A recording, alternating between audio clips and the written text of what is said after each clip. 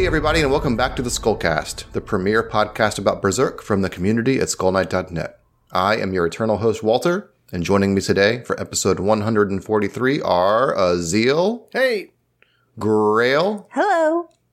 And Gobolatula. Hello. I don't know, I could probably Google this. Did they have Renaissance fairs in France? Not really. They wouldn't call them Renaissance fairs. They'd probably call them like old year fairs or old times. Yeah, we don't really have that kind of stuff, but we have places that do like medieval type stuff. With Gobs and Grails they have bird shows. And there's a place like it's an amusement park basically called Le Puy du Fou, but it doesn't have like rides. It's just actors in costumes and stuff like that, and so it's got a Catholic edge to it. So you're kind of being like subtly or not so subtly fed so kind of Catholic propaganda. Is this Catholic Disneyland? Yeah, and you know, French king stuff. It's stuff like that. But basically, you don't have to care about it. You just go there to see people on horseback doing stunts and fighting each other, and guys not throwing fireballs, but there's some cool stuff like that. They've got a Roman one, like in a replica of the Colosseum. They've got one with like Vikings attacking a French village and being fought back and stuff like that. Oh, that's awesome! And they've one with the Arthurian legend where they actually pull out the sword from the rock and stuff like that. And they've got bird shows, and they've got shows with a variety of animals. So yeah, we've got places that do this kind of stuff. And so that one's pretty big, because it's like I said, it's an amusement park in and of itself, but then various little places and, you know, touristic spots have got, their own little shows and stuff like that. But we don't have Renaissance fairs as you guys do in the US. Like if you asked a French person, they wouldn't even know what you're talking about. In Maryland, where I live, they have a big, like, dedicated a whole, like, little village to that stuff. I think it's open, like, 3 months out of the year. Anyway, that's in season now. And I think I was there, it was pre-pandemic the last time I went. And I remember there was a guy dressed as Golden Age Guts there, but he had a dragon slayer with him. And I remember saying like something like to him, I said like, I see you. And he's like, huh? I'm like, you know, your outfit, Guts and all that. He's like, oh yeah. And I said, but that's not his sword. And he'd said something like, well, yeah, but it's the two best parts, right? There's the Golden Age Guts and the Dragon Slayer. I got the two best parts. I'm like, huh. You're like, do you know who you're talking to? Yeah, he ran into the wrong guy that day. Yeah. Yeah. Should have spat on him. It's okay to like Golden Age. Just don't tell me it's the best. This is good. Golden Age is fucking great. Anyway, I was reminded of that because I'm seeing signs for Renaissance everywhere, Renaissance fair everywhere. They should take one of those castles in France because you guys have real castles. Make that Renaissance fair place. That would be cool. Yeah. I mean, even the term Renaissance fair is kind of odd because it is. Like, they're not even portraying the Renaissance. They're portraying more like the Middle Ages, right? Yeah, so it's not accurate. Correct. It's hard to say middle age fair, though. I mean, what is even the point? Like, is people just role-playing as like, hey, I'm selling herbs. Want to buy some herbs or something like that? I don't know. It's just a big cosplay thing, basically. Yeah. They're just cosplaying. We do have people who do cosplay. They call it, they call it grandeur nature, basically. So it's like, real size or full size RPG where people are dressed up as like wizards and. Oh, that's LARPing knights. here. Yeah. Yeah, pretty much, yeah, it's the equivalent of LARPing, yeah. And so we have that kind of stuff, but it's also not super, I mean, I'm not very familiar with that, but I don't think it's very common. Used to be, there are probably more of them 20 years ago, but like that's only for like the uber nerds. Yeah, it's just a bunch of food. It's food that you would not normally eat, like a real turkey leg roasted. Here you go. This is what everybody ate in the Renaissance times. A turkey leg. Yeah, they didn't have turkeys, I think, but sure, whatever. This is before turkeys were invented. Where were turkeys? I actually don't know where turkeys originate from, I have to admit, but no, I'm curious. Maybe it was North America. I don't know. I always thought turkeys were just everywhere. It might. Sub-Saharan Africa, find a turkey. Why not? I don't know. Yeah. All right. It's not Turkey Fest anyway. They just serve turkeys. It is native to North America, so it didn't exist in Europe. That explains the Ben Franklin thing, right? It was almost our national bird. That's right. That's right, yeah. Ben Franklin wanted the turkey, not the eagle, to be the national noble bird. turkey. He was right. It was more fitting of the American spirit. Thanks a lot. A bird with balls on its face, yeah. Yep. That is what the turkey is most known for. I mean, it's a kind of obese and very flamboyant bird with balls on its face. To me, as a European, it really represents America.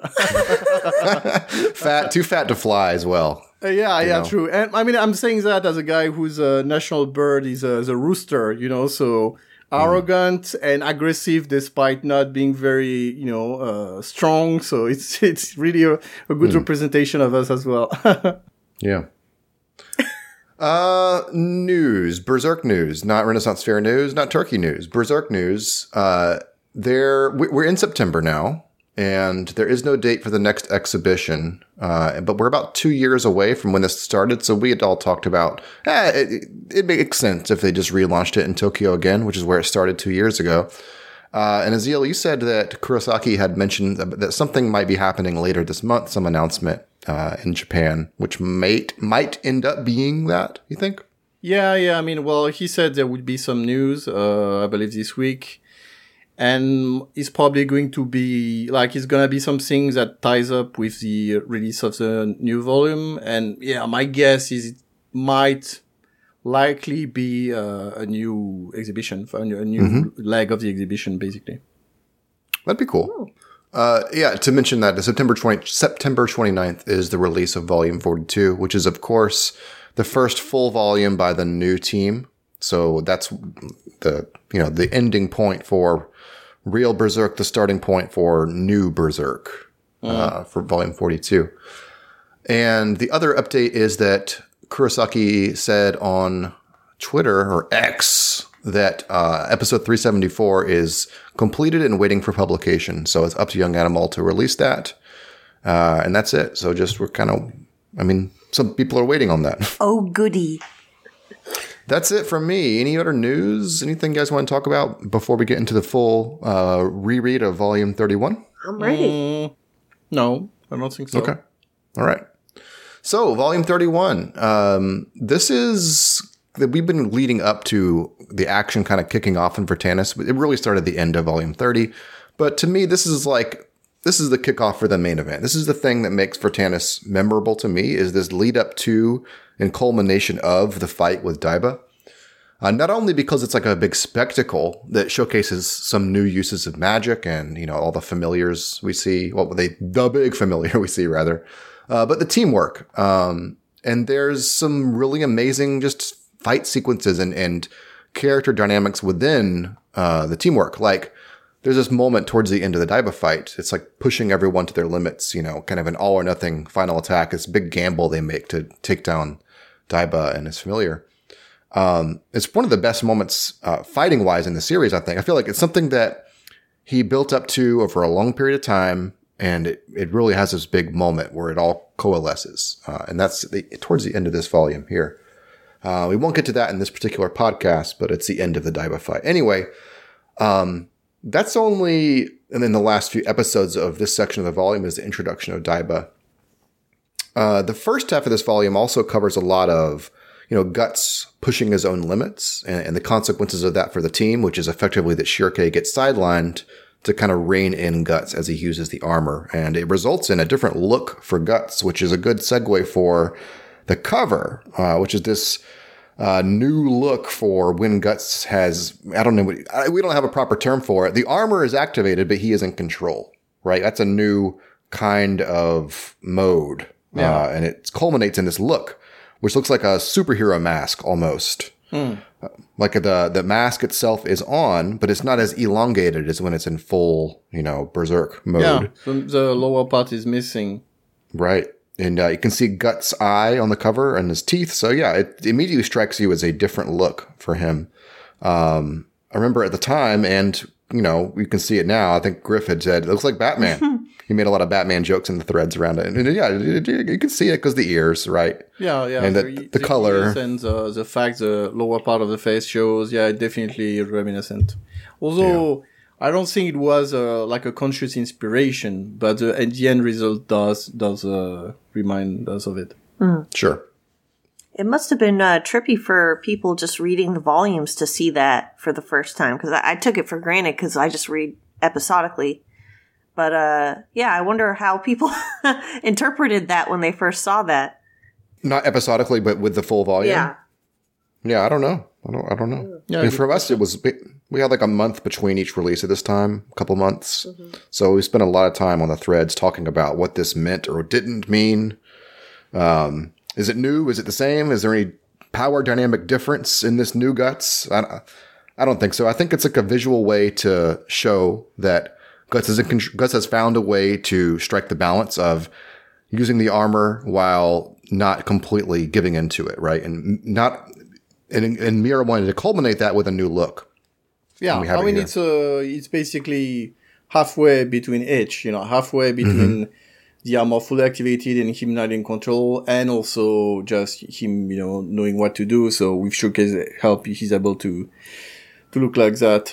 And as far as the cover goes, the cover illustration, it's not one of my favorites. I think it's good for what it is. And of course, there's always like something Mira talked about, but the fact, a cover, you've got to see the main character. It's got to be recognizable. It's got to, it's very, constrained. So it fits the bill for that. But, I'm a much bigger fan of the insert posters for this volume, actually. Yeah, that's how it goes. And we're kind of at a section of the series where the volume covers aren't doing it for me, but the posters definitely do. That's happened the past couple now, and it will still happen up until 34 anyway. I believe we're treated to 2 oil paintings inside with the little posters. Yep. Yeah, oil / acrylic. They look really good. Yeah, so poster A is of Daiba. He looks very wizened, like a wizened wizard. Yeah. I love that decrepit old face. Yeah, and his teeth were in particular. I was like, man, guys couldn't fix his teeth or something, get some kind of prosthetics on there. Okay. But I noticed there are 4 different textures, all with, looks like the same brush. There's like the turban has its own texture, the skin, the beard, and the hair. They all look so different, even though it's the same canvas, it's not a digital work, but I was able to get that much texture difference. I thought it was really cool. Yeah. The eyes in particular are most striking here because they are almost full black, very little, what do you call that? Whites of the eyes, whatever the word is for that. Which I think is supposed to make you sense, right? Just at a look that he's not just a normal dude, that there's something supernatural happening with him. It could just be that that's what old people's eyes looked like. I don't know, but I think it makes you think, this seems like a magic user. It's kind of the same with Schierke, where she's got, some sort of reverse pupil, the way it's drawn. And for him, basically, even in the, in the manga itself, in black and white, he's got basically black eyes. So I think it's due to his age and also his practice of magic. It's fucked up his eyes, basically, or at least their looks. Mm-hmm. And we'll talk a lot about Daiba in this episode. I think he's fucking great. I love that he is kind of like into this fight. Whenever he initiates the fight, he's more curious and interested than he is like an outright villain. He's very confident, too, which I like because, it's also more pleasant when he gets his ass kicked. Mm-hmm. Yeah, and he's calling them youngins throughout the whole time, making like old people jokes about how, they're young and he's old and he has more experience, et cetera, et cetera. A lot of that works pretty well. Yeah. And poster B is of this really iconic thing with Schierke and Guts that happens in this volume. Yeah. It's got an image of contrast is what I like about it. The Guts is rough and dark and Schierke is, smooth and light. So it's visually works really well. Yeah. Yeah, it's really great. One of my favorites. I absolutely love it. And like you said, darkness, paired with Schierke as a body of light, it's just perfect. Yeah. This is one of the posters that I actually went to Kinko's and printed out a high quality big poster of and put it on my wall years and years ago. And I remember my mom seeing it and she said, "This is weird." I don't know. I think it's weird now, Mom. This has happened to me in a number of different series where I'll see some, later artwork or later images of it, and just seeing the picture makes you want to know more. Yeah. Like you want to know what is happening here. Who are these people, and what's this relationship? What is this? What is actually happening in this image? But it's really cool that it has like a story to it in an in medium res story. Yeah. But you don't know what it is until you're obviously reading. So anyway, my point is like it's very evocative of a feeling or a moment, and you want to know more, I think. Yeah. Yeah, absolutely. Why has that girl got an umbilical cord coming out of her head? Yeah, what's going on with that? Why is she a ghost? Ghost Girl. Yeah. There was actually, I did reread the threads, the discussion threads about these episodes ahead of the podcast. So what people were thinking and saying in the time of their release. And one of the most common takeaways or thoughts was that Schierke would be trapped. That this was it. That she's now permanently residing in Guts, armor. I'm not saying it was universal, but it was one of the more recurring, speculations was, well, that's it. Now she lives in the armor, and that's how they're going to resolve Guts' armor problem, through the rest of the series. Sacrificing her character. Yeah, I know. An She's idea. just built in. It's like an AI in there now. Yeah. It's like Oh my God. Jarvis for Iron Man. Nice. It's a living armor. Great. Guess she doesn't need her cares? body anymore. Toss it in the ocean. Yeah. Yeah, what are they That's going what to I was do? about to say. You got to do double duty for baby care now. You got Casca and Schierke take care of now. Yeah, that would have been wild. 2 incapacitated characters, basically. The other recurring thing was what to make of this new look for Guts and what it signifies. Is there a power level differential happening? Is he stronger now? Is it normal Guts? How much more can he bench now that he has the mask on? Yeah, we need stats. We need to measure stuff like in Rocky 4, He punches a bag and the numbers go up. Yeah. And I think he's getting those injections from the Russian dude. I think it's normal to wonder about that when this is introduced, but as things play out, I do think it's a visual cue that Guts is in control of the armor, period. I don't think it's meant to tell you more than that. But go ahead. I mean, if we're talking about what we know now, obviously it just means, Guts is in control. He's sane, basically. He can use the armor while being sane because Schierke is basically manually preventing the liquid from corroborating his vision and altering his perception. Mm-hmm. It's like he can fight with a little more ferocity than when the armor's not, quote unquote, activated, I guess. I think he's got, he can enjoy the power of the armor, so... Right. More strength, faster, that kind of stuff. Of course, with the, side effect of harming his body as he fights because he doesn't have restraint. But he's got the benefits basically without the... I guess what I'm wondering is, when the helmet doesn't go and lock on, I guess when his head is out. Yeah. Does he benefit from the armor then? Like when he's in... There's a pain dulling effect. We know even when the helmet's not on. Yeah. We do know that he basically wears the armor on the beach in particular because he's still recovering from his wounds. Yeah. So we know that's there, but I totally know what you're getting at, Gobbs, which is there any difference between Guts with his mask on like it is on the cover versus just having normal head Guts? Yeah. Right? I don't know that it's ever explicitly addressed, but by deduction, what happens here is this. Guts loses control, and the armor does its thing. Schierke jumps in to help Guts navigate what it's like, perception-wise, to use the armor. She brings him back to his senses, but the armor is still in on mode, right? Yeah. You get it? And so because of that, Guts can steer it and be more conscious or aware of his actions. Yeah. But it's still on. Got it. Yeah, it's essentially, Schierke is kind of shunting it. It's almost like she's cheating. She's Right. He's using the armor and it's fully powered, but she's keeping him aware by being inside of it, and that's how it's working. So it's the same as when the armor is fully on, except he's got control of himself instead of acting purely on instinct and rage and his feeling of enmity towards whoever is in front of him. So that's the main difference. Whereas when it's not activated, when he's just wearing it, it's got an effect, all sorts of effect on his nerves, dulling the pain, that kind of stuff. And of course, always ready to spring every time he's, jolted by something or anything that kind of stimulates him. But yeah, he doesn't have like enhanced strength when it's not active.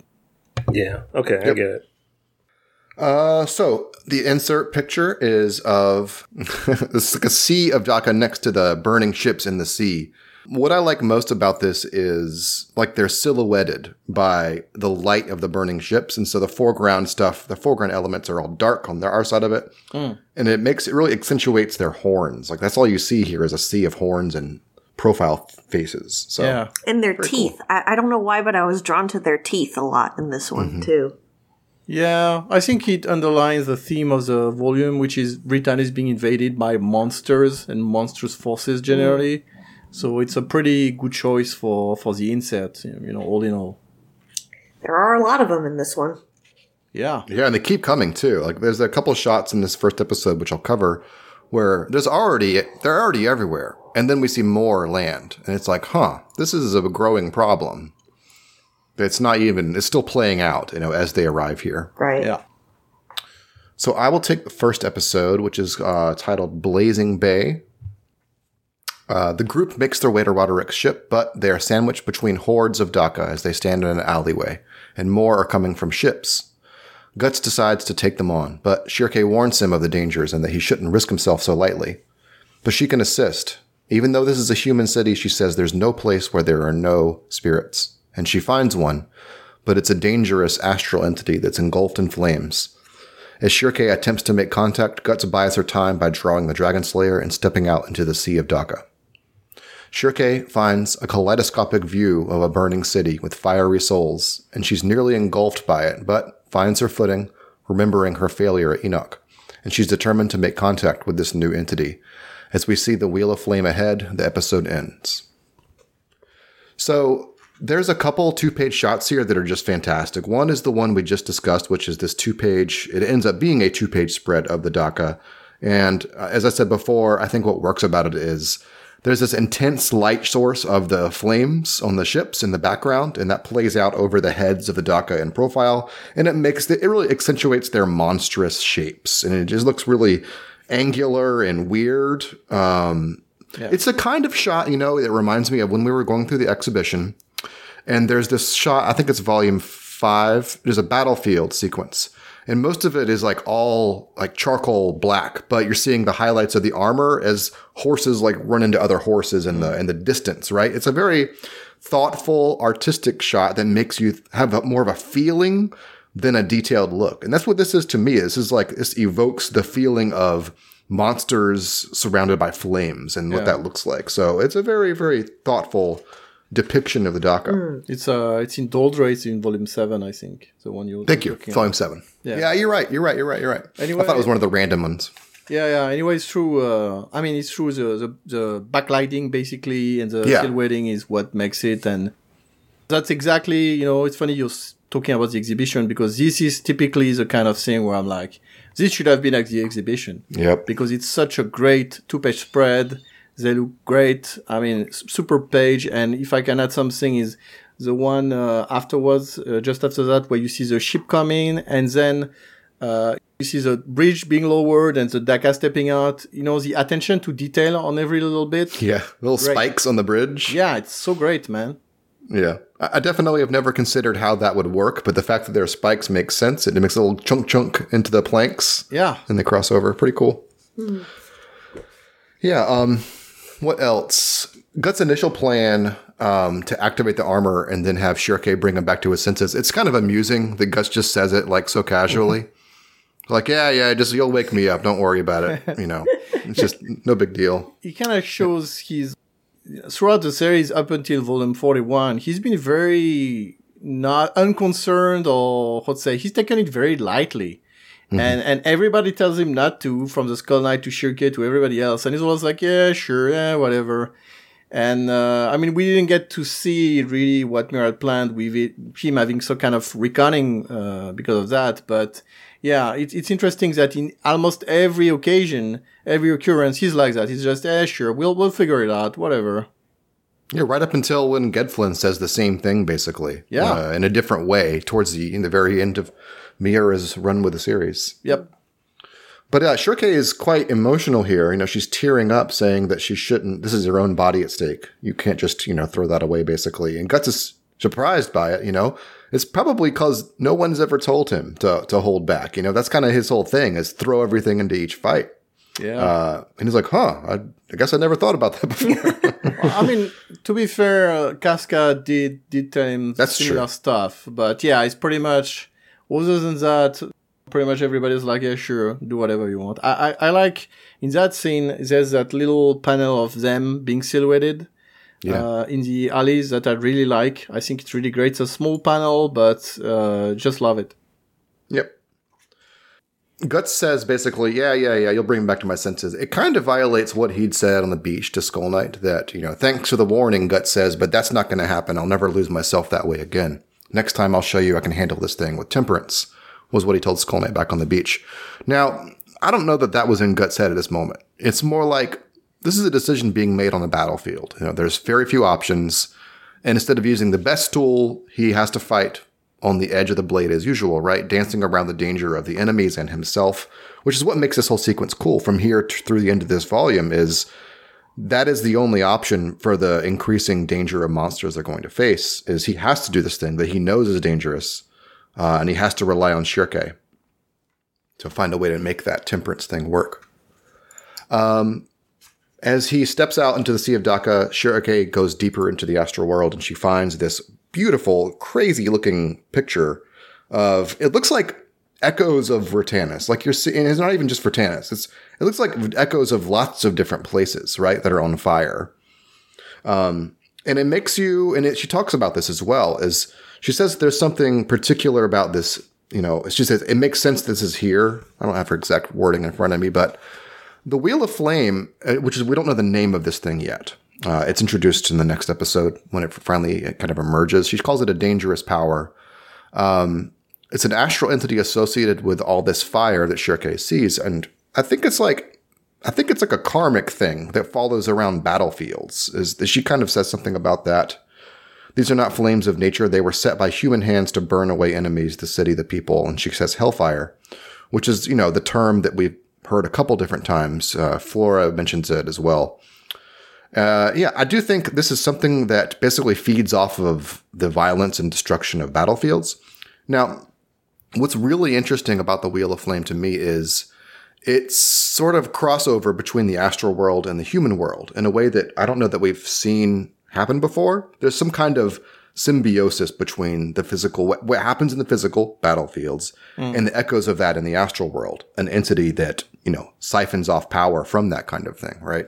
Yeah, I think it's meant to be when humans do something, even though they do it like in the physical world, but they also exist on the astral plane. Their spirit and so on, and so that can have repercussions basically. And I think the idea of war and a massive loss of life and massive destruction, that can have repercussion on the astral level. And like you said, there's kind of a karmic aspect to it. The thing, so with the word they use, which is Goka, it translates, if you check the dictionary, it translates as hellfire. It can also be raging fire. You can use it for like let's say there's a huge forest fire in Canada. You could use it for that, basically. It can also mean in Buddhism, a kind of fire of retribution that will consume someone who did something bad. So, for example, let's say you beat up your pet or your child, and the next day you have a car accident. You could use that kind of word to describe it, So, and basically the first kanji of the word is a kanji that means karma in Japanese. So, there's that aspect to it. And then I'll talk about it in my episode, but there's a whole lot of imagery about it, like the fact it's a wheel, like the wheel of karma. Yeah. The terms it uses to talk about the crimson tracks. It will bury the Dakander, that word for crimson, it's used for one of the hells in Buddhism. So there's a lot of, it's not, how to say, straightforwardly Buddhistic, much like there's nothing straightforwardly Catholic in Berserk, but it feels inspired or adjacent to it in a way. Yeah, that makes sense. I didn't have more to say other than the way this episode ends, which is that what determines Schierke to, make this work is she remembers back this scene they had in the bar, and she's talking about how Guts regarded her, as part of them now, as like a family. Yeah. And so she'll protect it too. Just before we switch on, I do like, there's a couple of other two-page spreads that I think are really beautiful, in addition to the one you mentioned. I really like the one where Guts is coming out of the alley, and you see there's like 100 Daka waiting for him, basically. Mm-hmm.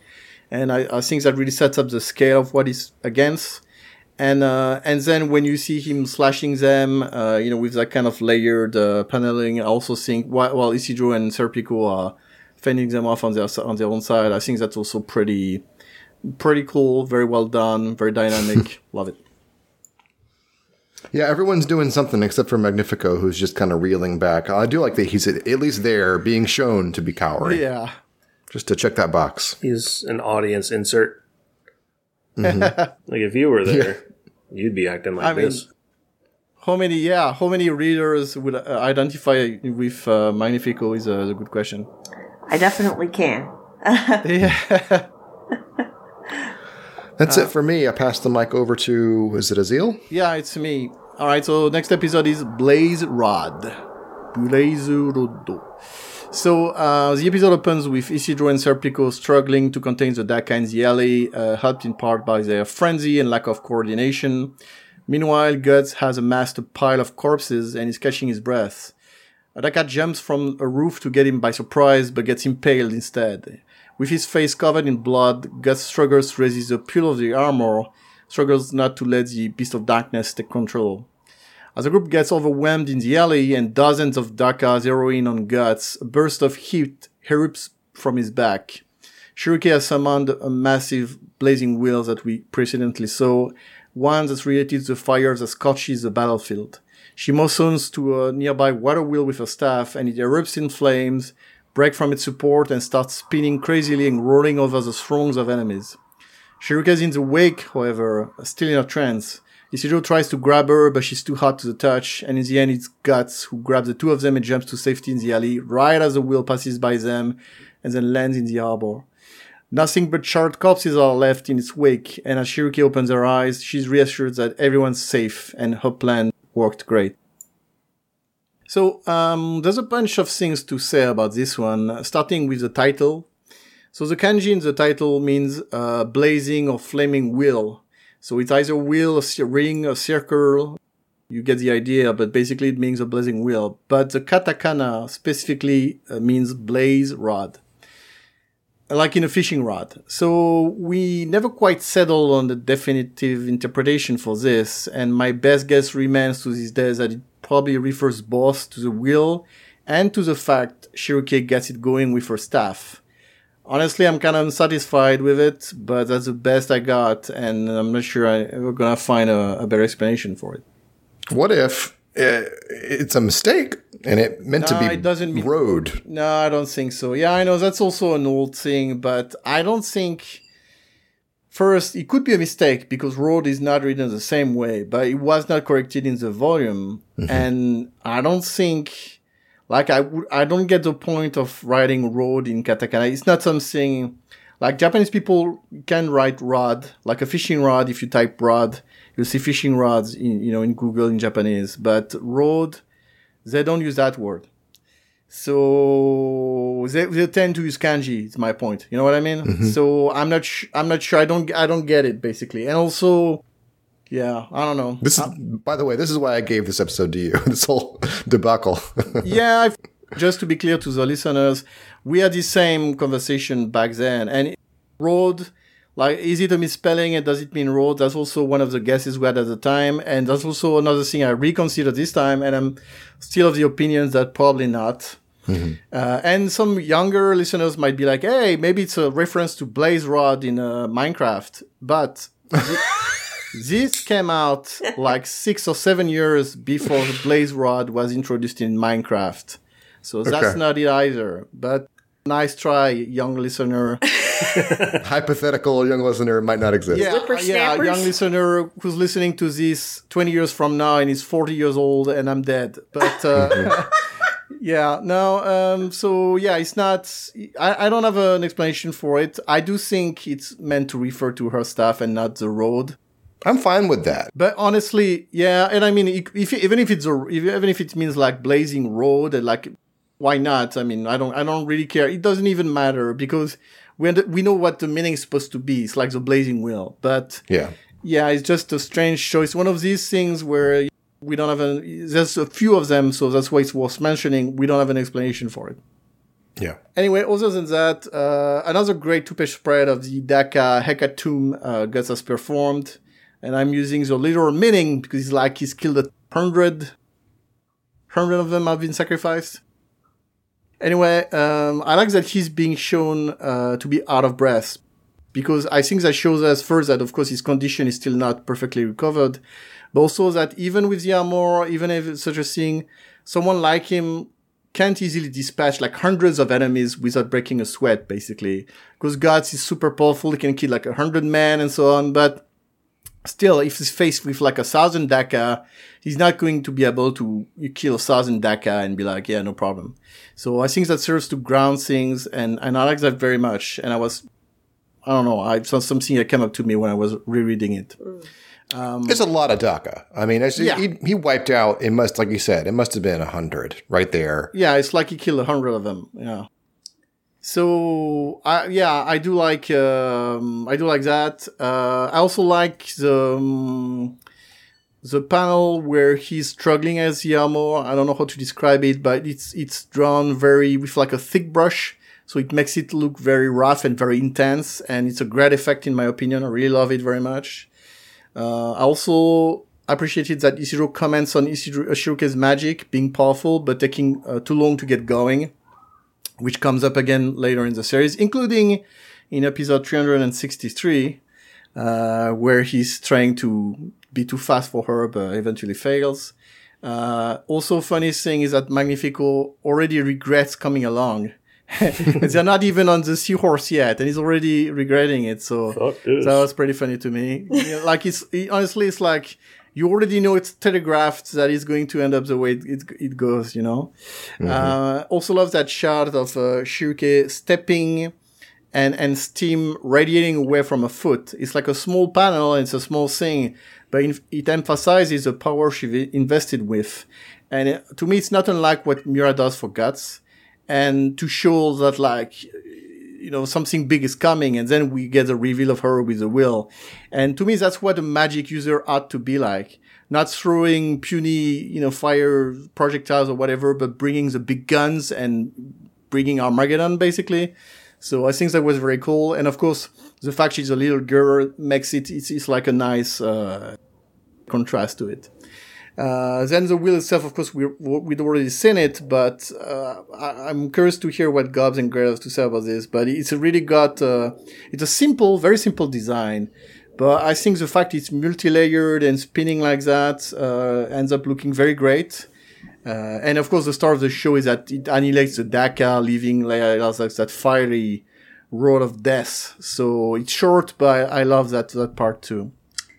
Yeah, I think the first thing that stood out to me when I first read this episode was how the spinning wheel of fire kind of transposed itself into Schierke's eyes, which I wasn't expecting at the time, and it was just such a strong image that it really stayed with me. Yeah. Another thing that really stood out to me in this episode was the Daka reactions. Like, we don't often see like the Daka kind of reacting to things, but I really liked how they reacted to first the steam or the hot air kind of pushing in through the alleyway from behind Serpico and Roderick, and they're about to come at them. And then they're just like, whoa, what's going on? I didn't sign up for this. And then finally, when the wheel is about to hit them, they're like, uh-oh. And, it's really, we've talked about this before. You can't help but feel sad for the Daka sometimes, but that part was funny, so sorry, fellas. Yeah. even like almost brainless monsters like them can know when they're going to die, and some things, in a way, they're almost like animals to me. Mm-hmm. Yeah. It's the same with trolls, Trolls are monsters, they're horrible, they kill, rape, and eat corpses and so on, but in a way they're like just wild dogs. It's just stupid and hungry beasts that just eat everything. And the Dakas, they feel a bit of the same, and it's that big panels, that big two-page spread, some of them almost look like dogs to me, so it's kind of funny, the way they're depicted, I agree. They're dogs wearing like soldiers' uniforms, outfitted with like a cute little vest. Yeah. I really love the violent destruction and the flames blasting these things away. And there's this one panel where it's Guts and the company just kind of looking on in awe, just like, holy shit. And in the middle of them, Schierke is just like twirling around, and it's the funniest thing ever. And it's like she's the source of all this, but she looks so silly. It's a great juxtaposition. Yeah, I love that. Yeah, I agree. Her little twirling, like she keeps twirling and twirling because it's the power of the wheel. That's pretty cute when you compare it to the absolute destruction she brings. And it's funny because I think on previous episode, Isidro has a small comment with like, "Oh, not another flood where we're gonna get the thing." And then this time it's even more like horrifying in a way, where it's just pure destruction with that fire. So yeah, it's great. There's also another little panel where Isidro and Schierke's silhouettes are standing next to each other. And I think you and I kind of talked about this before, about like how I don't know, for some reason I imagine that Isidro and Schierke were being set up to be like a couple when they got older or something like that. Yeah. And I really like that little panel where Isidro's like, shit, snap out of it. And yeah, I agree. And I also, like, that's also was part of my notes, is basically he tries to bring her to safety, but she's like too hot to the touch, so he can't. And he makes even a sound like, "Whoa!" And you see Puck as Bruce Lee because it's like the same kind of sounds he used to make. Hacha! Yeah. That kind of stuff. Yeah, so it's exactly the sound Isidro makes, basically. So, and so while he's basically yelling at he's yelling at the elementals on his daggers because they are not loyal to him, which is also pretty funny. Yeah, that's great. And then we see the little silhouette, and then Gus grabs the two of them and jumps to safety. And yeah, I've always found that small panel of them to be very meaningful. And of course, they're set up like right from the get-go as rivals. And Isidro's got a problem with her because she's smart and she also acts like a smartass. She's like top Lisa of the Simpson. class. Yeah, the teacher's pet. I know this better than you. And he's rude and brash and overconfident. And so that's also rubs her the wrong way. And yet he definitely recognizes her skills begrudgingly. And while he's not Guts. He's got his own skill, and we see that with the pirates when he comes to save her, and we see that a number of times. And to me, that always felt like there was a path forward for them to become more, basically. And I don't know if it would have been realized because it's a matter of choices. It also comes with the moment. It's probably something Mira might have decided to go with or not. One of the things being that it's kind of already how Guts and Casca got together. They had that, kind of contentious relationship, but they ended up together anyway. So if it's exactly the same, you kind of, you would feel maybe a bit repetitive. And at the same time, it kind of felt natural to me. Like the way they're set up to be, it's like the characters take their own life, And at some point you're like, wouldn't it be cool and wouldn't it make sense if eventually they're like, well, Isidro takes a risk to save her or something, and one thing leads to another and so on. And I even felt like with Isma, that set up an interesting love triangle between them. Yeah. Where Isidro might feel like Isma shows her naked body all the time because she's kind of a country girl, and so, he's staring at the boobies and so on. But yet, even still, I feel like if Schierke were to tell him, well, I haven't got what she's got, and he would be like, yeah, but you're the best girl ever. Oh. The most powerful, the coolest, and so on. So that's kind of, I'm just basically blabbering fan fiction here, but yeah, I always felt like that was an interesting path for them. And it's very sweet. Yeah, and that little scene where he tries to grab her and that little silhouetted panel, very dear to my heart. So yeah, end of the parenthesis. I think it's the kind of thing where I don't think it's intentional, but it's the kind of pairing by the silhouette that just makes you think like, oh, these two together, huh? Yeah. Right. That's all it is in the sequence of this part of the story. But yeah, I agree. It's a cute little silhouette. Speaking of cute moments, the very end of this episode also warms my heart very much with the little, kind of the huddle around little Schierke's body and her smiling at the very end. It's so sweet. Yeah, exactly. Where she's like, is everyone okay? And, he's like, you did a good job. Mm-hmm. Oh. Yeah, everyone's checking in on her too. Yeah, and Isidro's face is funny. Yeah, he's like... There's something that happens in the last episode I forgot to mention because it relates to what happens in this episode, is that when Schierke is scanning the horizon for something that she can tap into, she sees the water wheel kind of just by itself, and then she realizes there's something here that's here because it's in this particular place.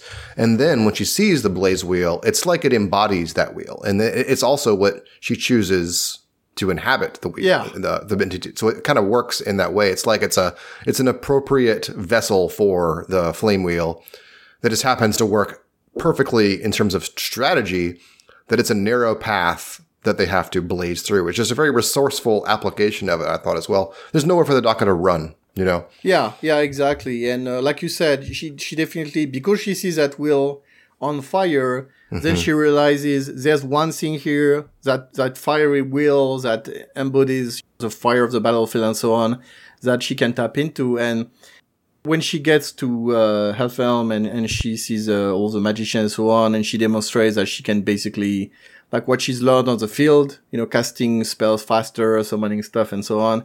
And I think that's a good example of that kind of application where she's not just reading a book at home and setting things up for 3 hours. She's got to act fast, react fast, think fast. And so I think that's a great showcase of her abilities as a witch. Mm-hmm.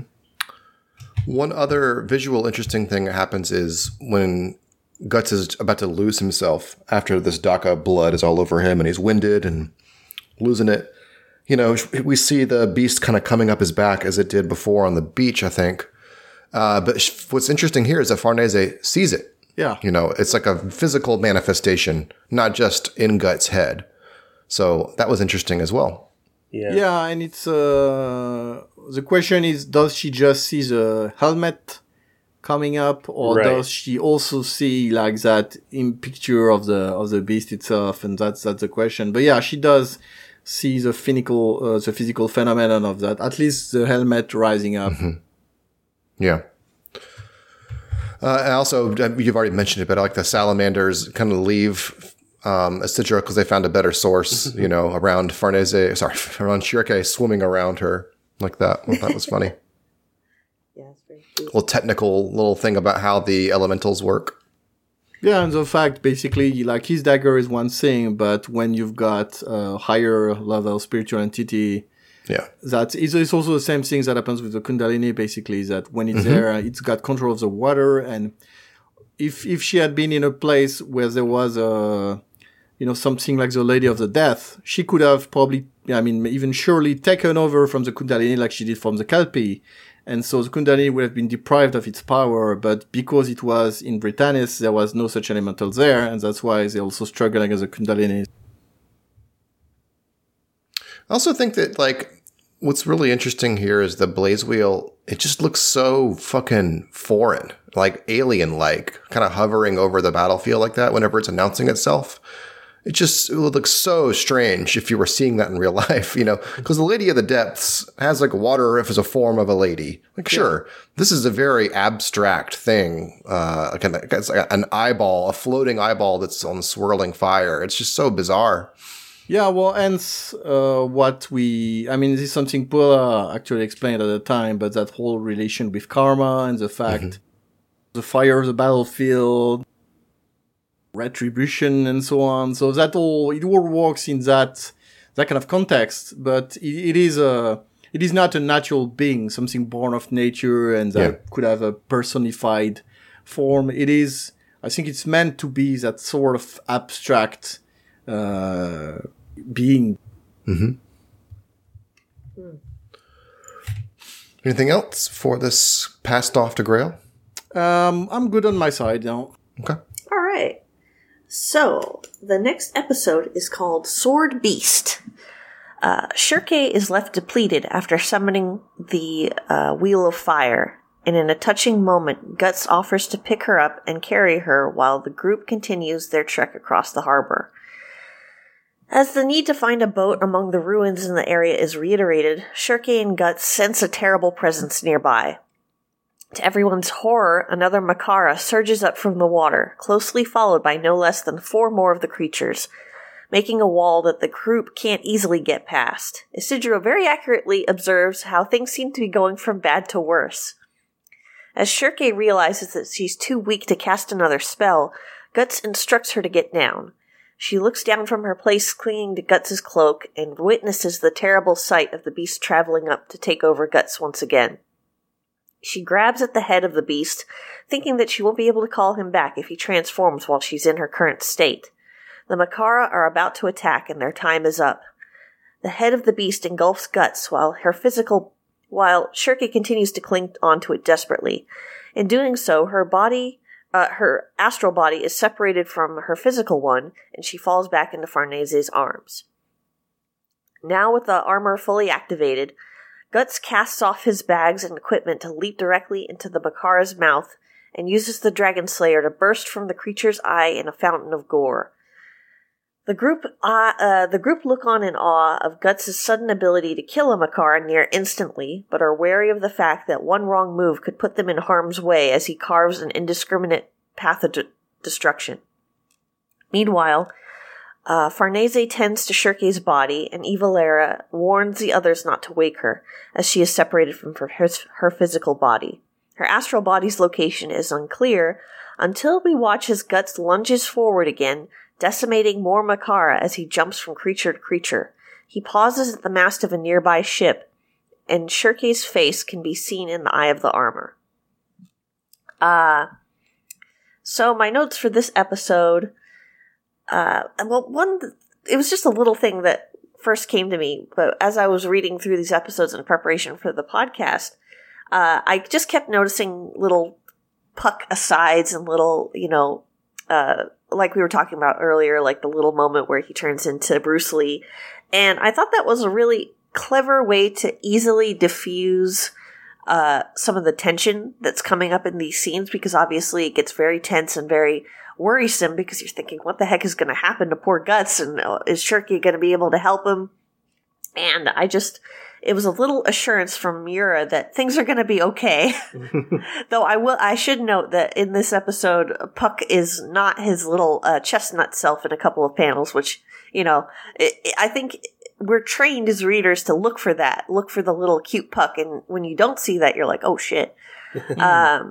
So that was an interesting little thing that I noticed. I was also appreciating, obviously, these past several episodes have been a lot about Schierke and how, this journey has affected her and how she wants to move forward. So I really liked how this episode showed Guts wanting to recognize Schierke as someone who deserves respect and support after she's wrought just total destruction over this harbor.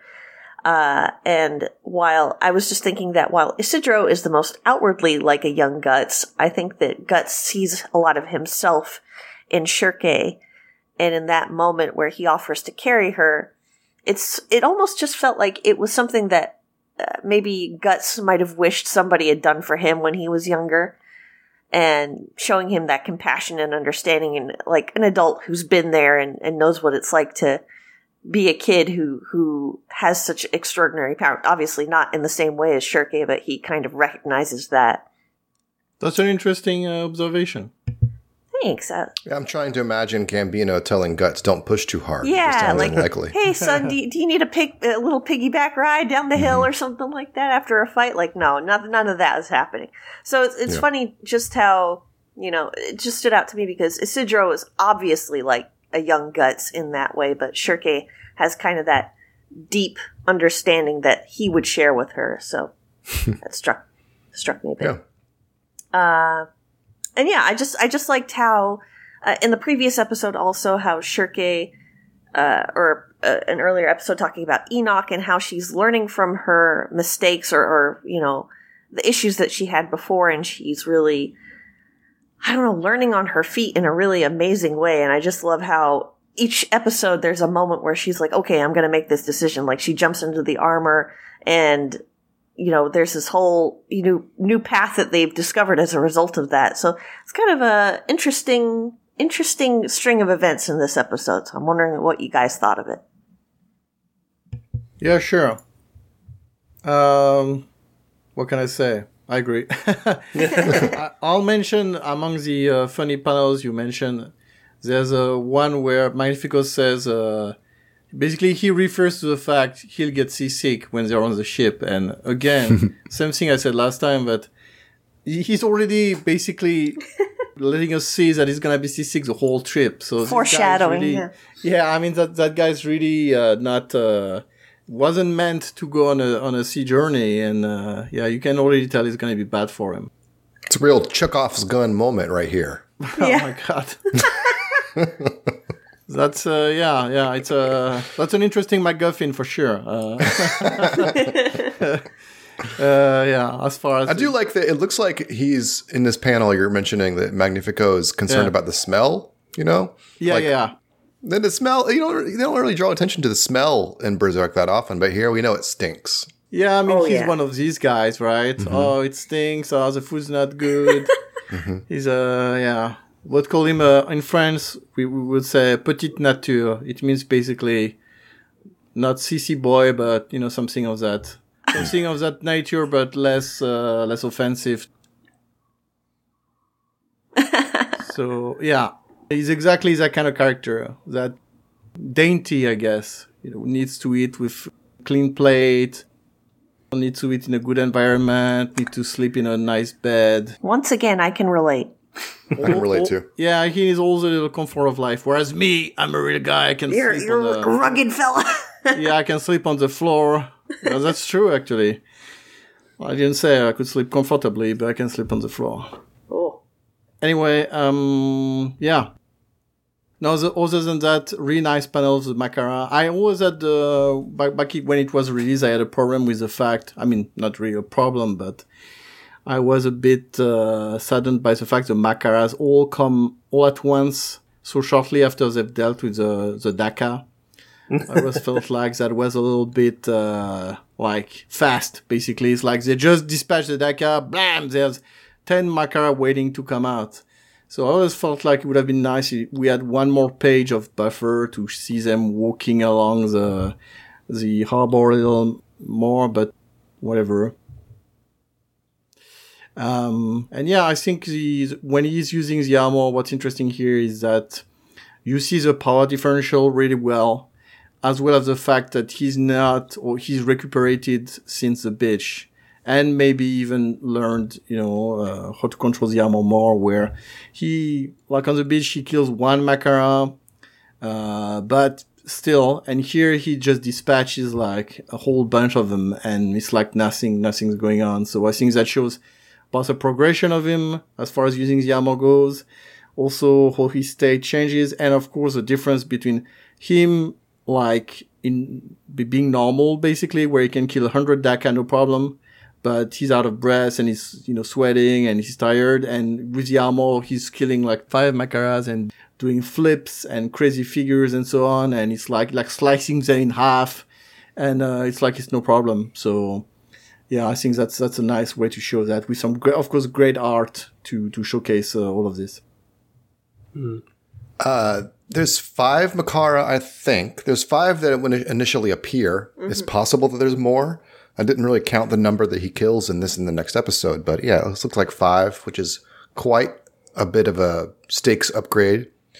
And it's what we mentioned last time about this whole sequence of the series is that the stakes keep getting raised. The danger level keeps increasing all the way up to Daiba and even beyond Daiba, right? So it's that to me, it's a lot, but it's appropriate with the constant stake raising that's happening, 5 is a lot. But that being said, Guts takes out 1 in 1 strike. It goes through the mouth, out the eyeball pops. The eyeball is as big as Guts is, and it pops. Yeah. Which is gross. And Miura uses a special little effect to show the little white stuff exploding from the eye. Gross.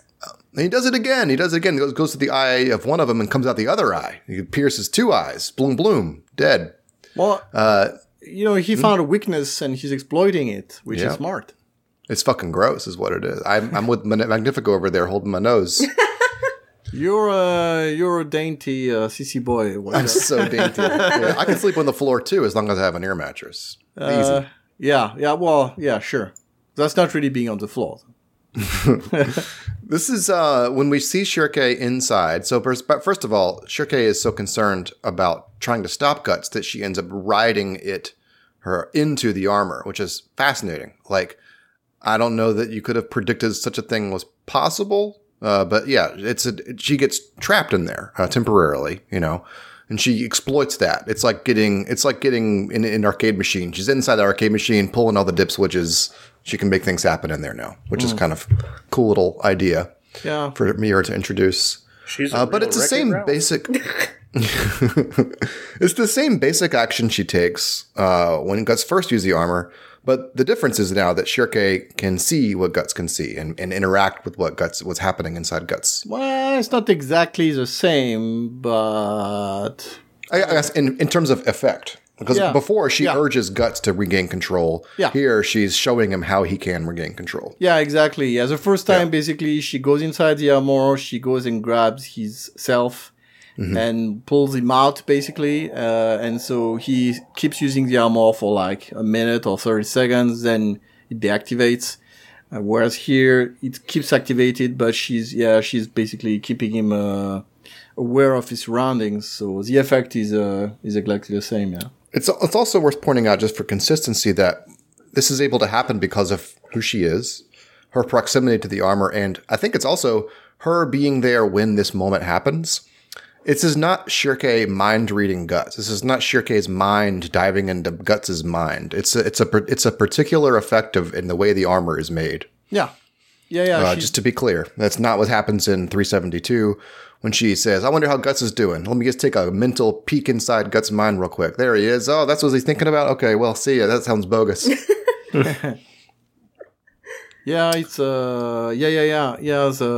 she's going inside the armor basically, or in this case, because she's grabbed down the armor and because she's a magic user and probably has like facility of not facility, but basically it's easy for her. She's used to letting go of her body of light, of basically doing an astral projection. So when she grabs on, her spirit is taken over within the armor because it activates while she's holding on to it.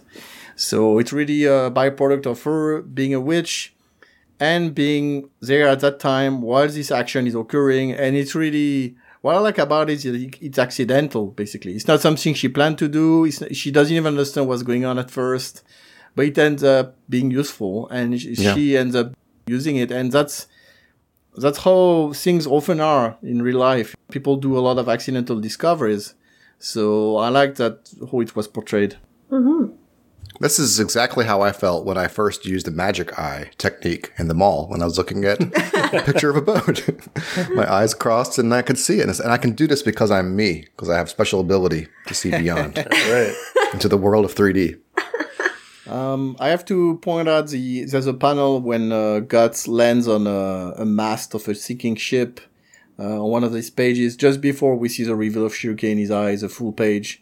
I really like that one, where he's just enveloped by his cape that's floating with the fire and smoke.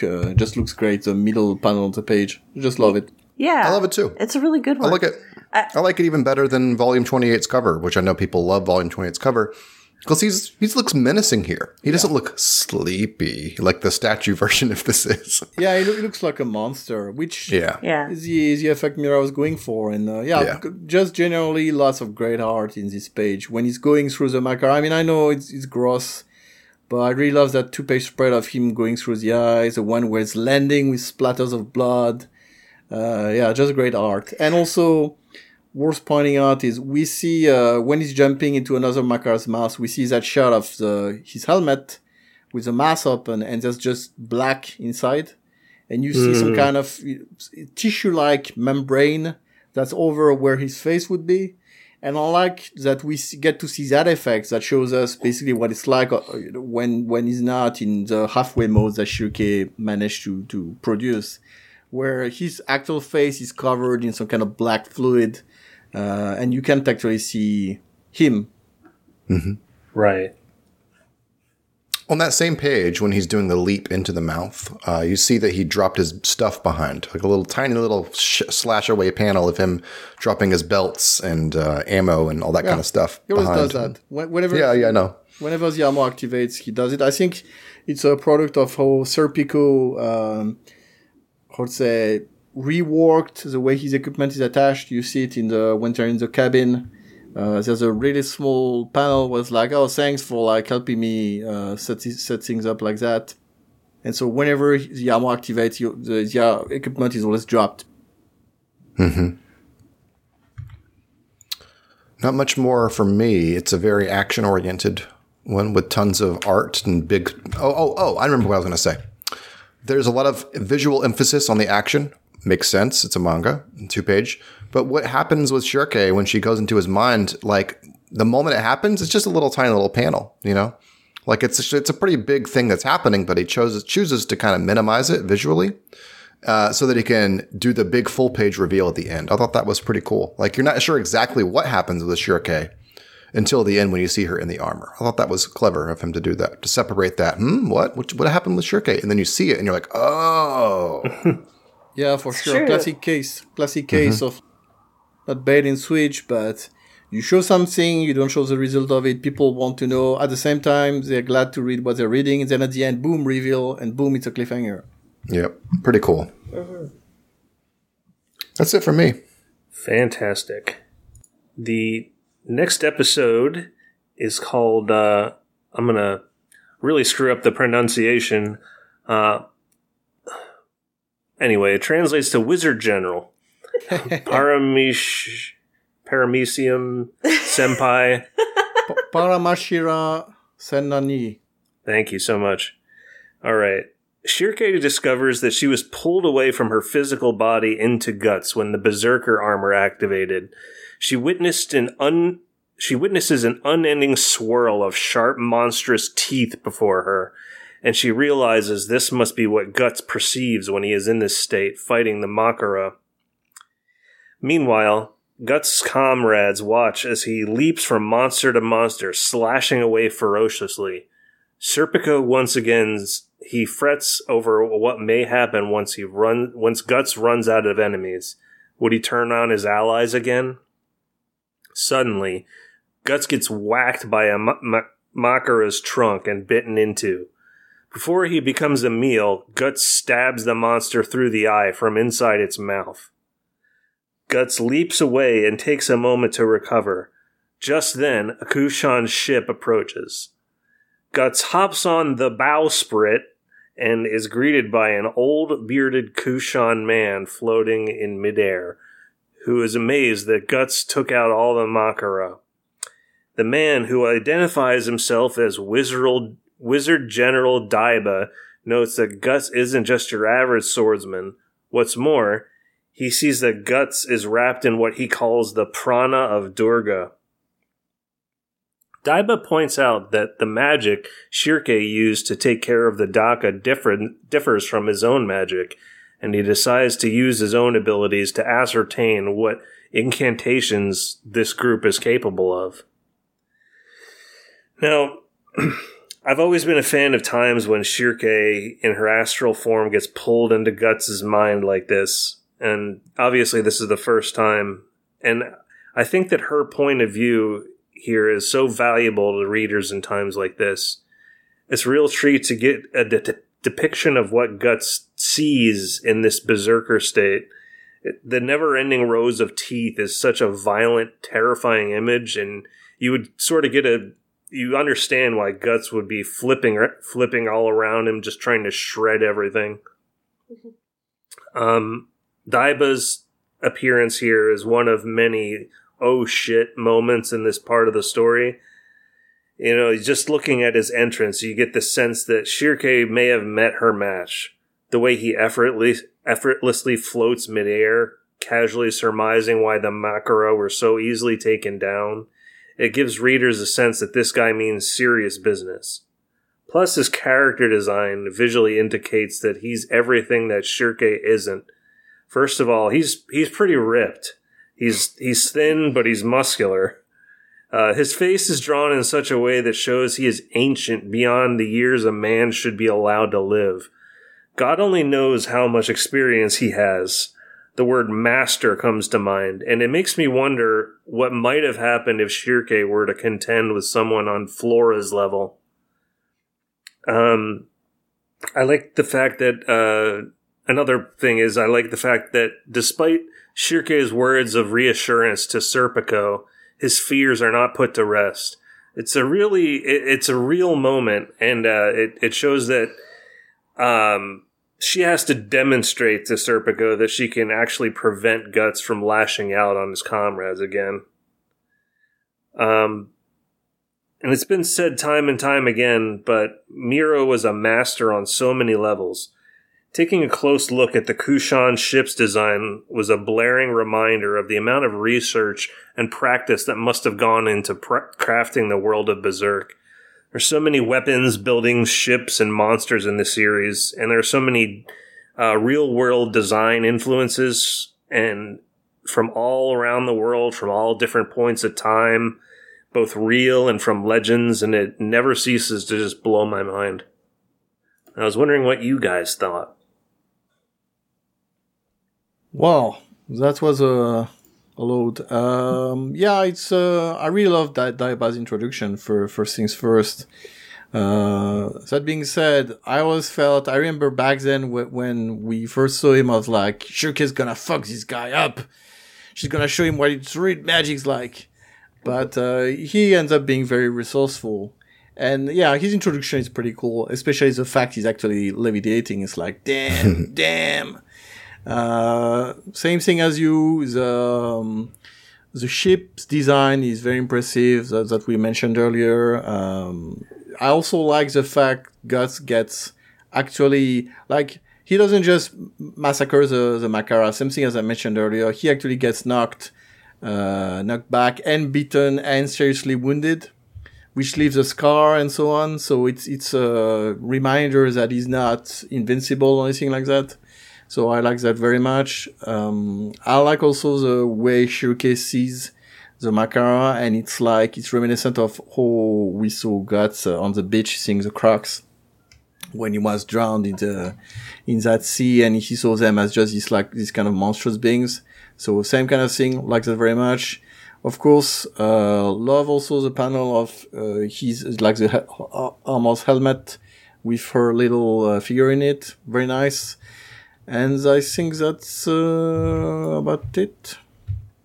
Well, on the big page of all the teeth, the Langoliers page, we have this all the tendrils coming off of them in a way that's just like Schierke when she's in her body of light has a tendril. And it made me think, are we seeing the actual, Ganishka manipulation there? Oh, it's the connection between the Kushan magic users. I think it's just the trunks. What?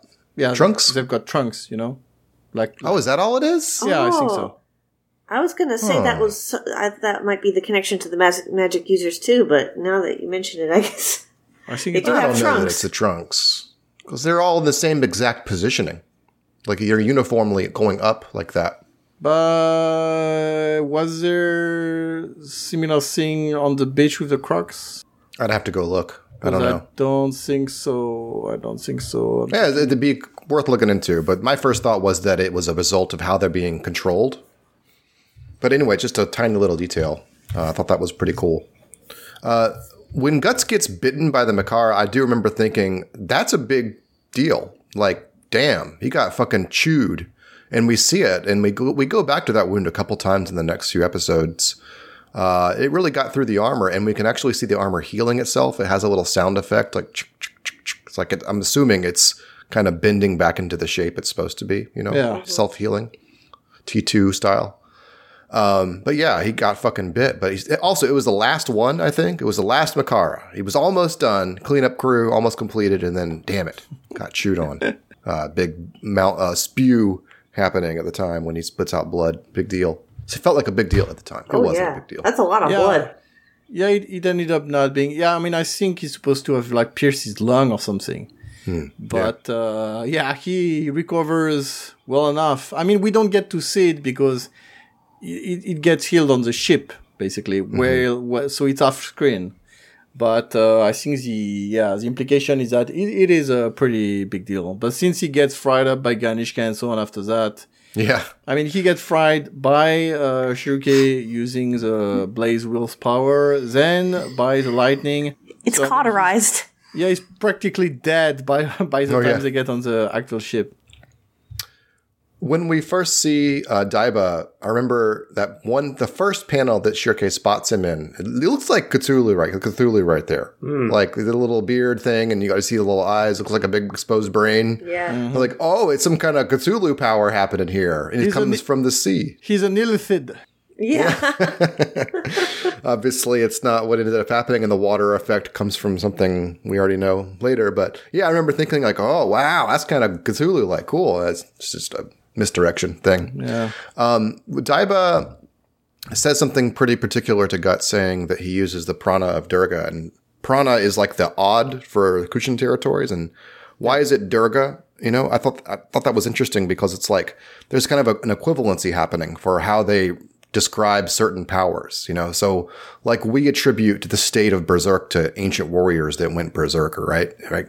Durga would be kind of a cultural equivalency for parallel for Kushan territories for that same kind of effect. Durga being associated with destruction. So yeah, Durga is a warrior goddess basically in Hinduism. So I think it makes sense. As for prana, it's basically just the equivalent to odd. It's the same. Or should I say odd? It's the same kanji for it. Okay, cool. Other than that, the introduction of Daiba. He seems very just interesting. He's intrigued by this system of magic that's different from mine, and he wants to know more. So it's not like he's full of revenge and hatred for smashing all these creatures. He's like, oh, interesting. I wonder how you guys will respond to this. And then that's when the fight starts. I like that attitude. He's quite confident. I also like that attitude because he gets fucked up after that. That's the part I like. He picks the fight and gets fucked, yeah. Yeah. And to answer your question, Gabs, when you said you wonder what would happen against someone like Flora, I think he would get fucked. No, he said if Schierke versus Flora. Yeah, I think. Yeah, right. I mean, did you really mean Schierke versus Flora? Because not literally. What I meant was like.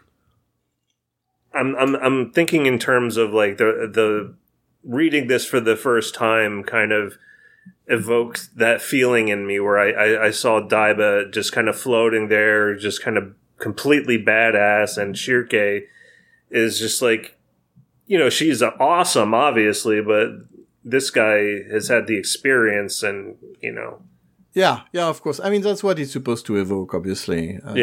I'm special in my reactions that I was rooting for Schierke from the get-go. But yeah, the thing is, what's interesting about it is that he talks about how basically he's using a different type of magic. But my analysis at the time, which is still the same today, is that he's basically he doesn't know what he's talking about, essentially.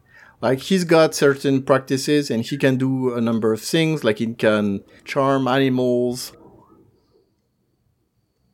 He can charm animals and so on, and we see that also later on after Fantasia occurs. And it's already the case with the Kundalini. You know, it's a snake. He's charmed, basically. Also, he says it was gifted to him by Ganishka. But anyways, that's where he derives his power from.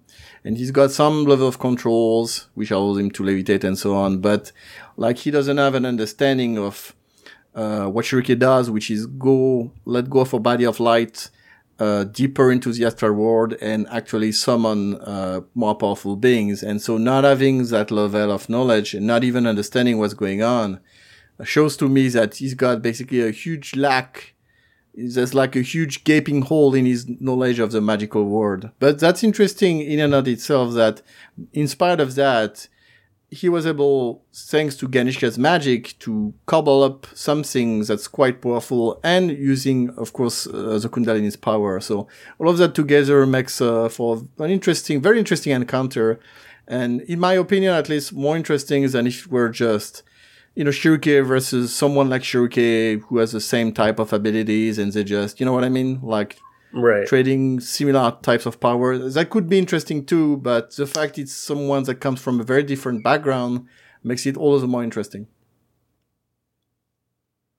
Yeah, he can. It's different. It's potent, but it's different in how it is potent. The way that his magic works, you know. Yeah, and a big part of what made that sequence interesting to me is that at first Schierke doesn't know what's going on. She's like, "Wow, he managed to cast this spell so quickly. What's going on? How does he do it?"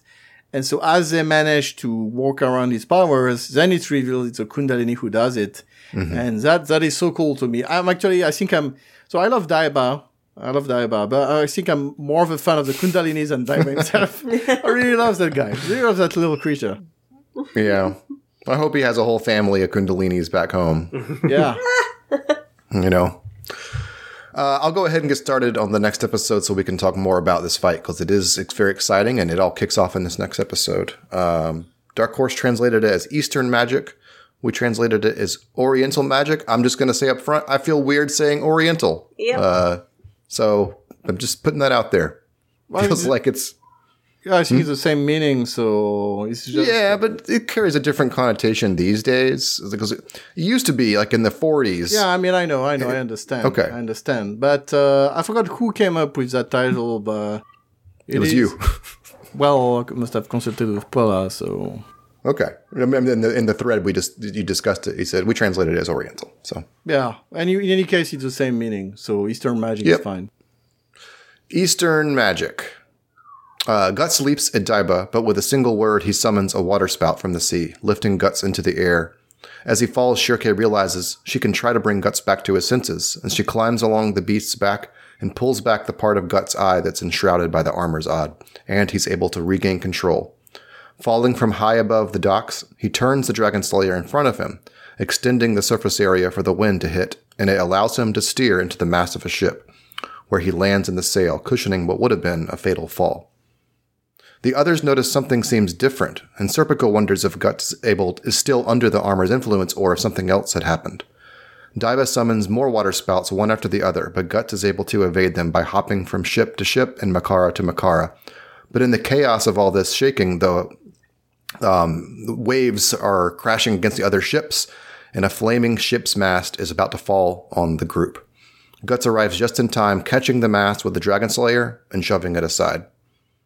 That's the end of the episode. Quite a fiery, action-packed ending here, where Guts arrives just in time in superhero mode to catch this massive falling mast. Yeah. So visually, there's so many memorable things here. In particular, the episodic depiction of this poster we saw of Guts and Schierke, where she's pulling back his eye. So this fascinating look of Guts as Beast, but Guts' eye in the place of the beast's eye. It's so cool.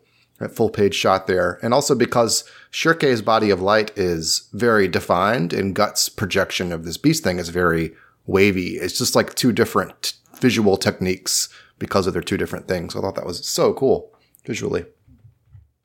Roderick notes that it takes dozens of men to lift the mass that Guts just caught and cast aside. So, and Guts remarks that he's going to feel that one in the morning. That's when he has, I didn't mention it, but that's when he has this unique new look that we discussed earlier in this episode here, a sort of hybrid in active and inactive states of the armor, with the helmet slightly elongated, but not quite the kind that we're used to, and Guts features visible through the mask where they normally are, as we discussed, enshrouded by the black tissue kind of thing. I do like that Daiba immediately just like fucking trounces Guts with a single word. He's in the sky. This water spout pushes Guts into the sky. It must have been quite crazy to see that happen on shore with Guts' friends, like Guts being who he is, and then boom, now he's flying in the clouds. Like, damn, what the fuck just happened? Mm. And Schierke quite rightly remarks on how quickly it happened, because we know from when she sees Ged summon the rainstorm on the island, she's blown away by the speed at which that happens, because she's equating that action with the kind of magic that she's familiar with. And to do that through the kind of method that she's used to, it would be a big deal. However, as we know, he's using something different. All he has to say is go, and the familiar does the natural magic part of this, right? So that's the secret of his sauce. Except what he says is Om. Om, is that what he says? Yeah, okay. It's, the stuff you do in yoga and so on. Om. I didn't know I could summon water spouts just by saying Om. Well, you need to have a Kundalini for that. Yeah. I surprisingly don't have a ton of notes here because so much of the action is self-explanatory as Guts dodges things, but I do like this panel where he is dodging actively. It looks very un-Guts-like when he's throwing himself around. It looks like he's using the sword to kind of use momentum to make his jumps longer. Yeah, that's pretty cool. Yeah, it's interesting. He also slashes through, I think he slashes through, I forgot. He slashes through something at some point. I think that's the next episode. Yeah, maybe through one of the tornadoes. But yeah, he does all these kind of basically jumping and contorting around these. I don't even know how to call them actually, because they're not tornadoes, but they're like water spouts. I think is the technical term. Yeah, you can call something like that a water spout. Interesting.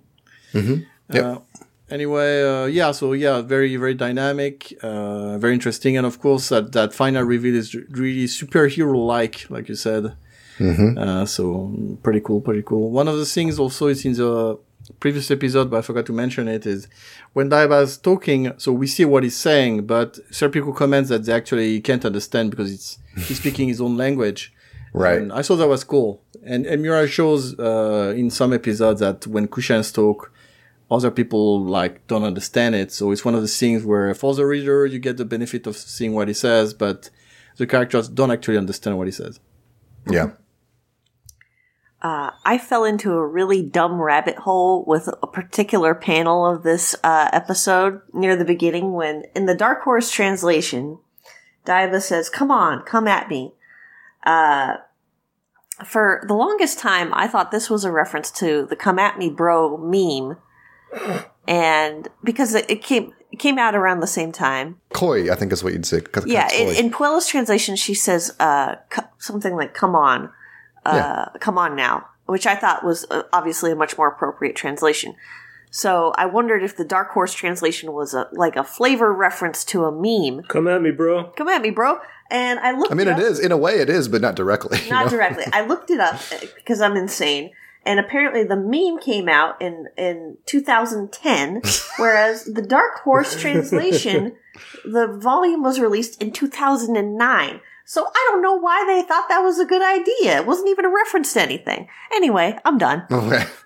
Well, I mean, "come at me" is a phrase that predates the meme. Yeah, that's true. I mean, what he says, you can, come at me, come on, same thing, basically. These are practically synonyms, so, yeah. I'm glad you brought it up, though, because I forgot to mention that seeing this little panel, I was reading the thread back in the day when we were talking about it. I think it was 2006 for this episode. Anyway, I was basically saying, I'm on Team Daiba, who's with me? If I get enough people, I'll make an emoticon. And I made one of this little panel here where he's moving his hand, which, of course, you can still use on the forum. Much beloved. Yeah, I remember thinking that fingers would be hard to animate in GIF form, and they were. But it's pretty funny, though. Still on Team Daiba. I'm glad Daiba's still around. I'm glad this was not it for him. This is an interesting conversation, but that should be kept for a different time. But I really didn't expect him to survive Ganishka, and I was quite surprised when he did. And also, at the same time, quite pleased. I was like, you know what? Why not? Interesting. But yeah, I think it's clear he has more to him than the average, just like, pushover guy. There's a lot more character depth, I think, to be explored through him. Yeah, sure. But I mean, because when he's introduced as being clearly a servant of Ganishka and deriving a large part of his power from him. So I was like, what's he gonna do if Ganishka isn't around? And he's still doing some shit. He's still got his familiars, and he can summon wrath and so on. So he's diminished, but still around. And I always thought that was interesting. And I was actually looking forward to seeing what he could pull with Fantasia, because there's no lack of dangerous creature to charm. So that would have been quite interesting. Yeah, that's true. It's another reason he needed to be wiped from the map. He should have been wiped from the map. Too much of an instigator. Too powerful. Well, I mean, for Griffiths, he would end up being a trouble eventually. Yeah. Yeah, it's a lovely episode. And this is the true start of the Daiba fight. Yeah. Which we'll get to in the next couple podcasts. As this goes seamlessly into Ganishka's arrival and seamlessly into the Apostles' arrival. So yeah, tons more to discuss. Mm-hmm. But I suppose that's it for the episode. If you have not checked out our Patreon, please do. It's over at patreon.com/sknet. Azil, what's happening over there this week? Yeah, I posted some shikishi recently, some illustrations Miura did for a contest. And next week, we're going to, I think Paul is almost done with an interview Miura gave to Asahi Shimbun in 2002. So we're going to post that. And also last week we did a mini podcast. Oh, yeah. That was around the similarities between the brand and the Holy See symbol, and what that meant, and why that was deliberate, and other similarities between these symbols and other things in the world. So that was quite interesting, in my opinion. Yeah. I still need to finish that thread and post that. So for those people that can read that, the visual thread I'm making on that whole topic. But yeah, go check that out at patreon.com/sknet. As Azil said, we do have mini podcasts, which are like 30 minutes to an hour long, of just me and Azil just talking about random Berserk stuff. If you like this podcast, it's a easy continuation of that material. But that's it. We'll be back next month with Volume 31, Part 2, and we should be able to wrap the volume up with that one. Nice. And all right.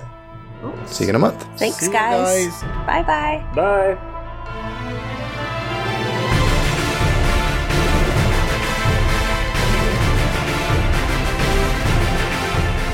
The Skullcast is a production of SkullKnight.net, a Berserk fan community. If you like what you heard, please visit patreon.com/sknet. Donations there do not go towards the podcast, but instead toward our resident translator, Puela, who ensures that our members have access to high-quality, text-based translations of Berserk. Puela has also been translating interviews with Berserk's creator, Kentaro Miura. Many of these interviews have never been translated into English, so it's very exciting to read those. That kind of work simply wouldn't have happened without support from our donors. If you'd like to chip in a buck or two, please know that it all helps. Once again, that's patreon.com/sknet. If you have a question or want to comment on the podcast, visit our forum, skullknight.net/forum. Near the top, you'll see a section devoted to the podcast. There's always an active thread in there, so go ahead, leave a post, and someone's sure to respond quickly. Thanks for listening.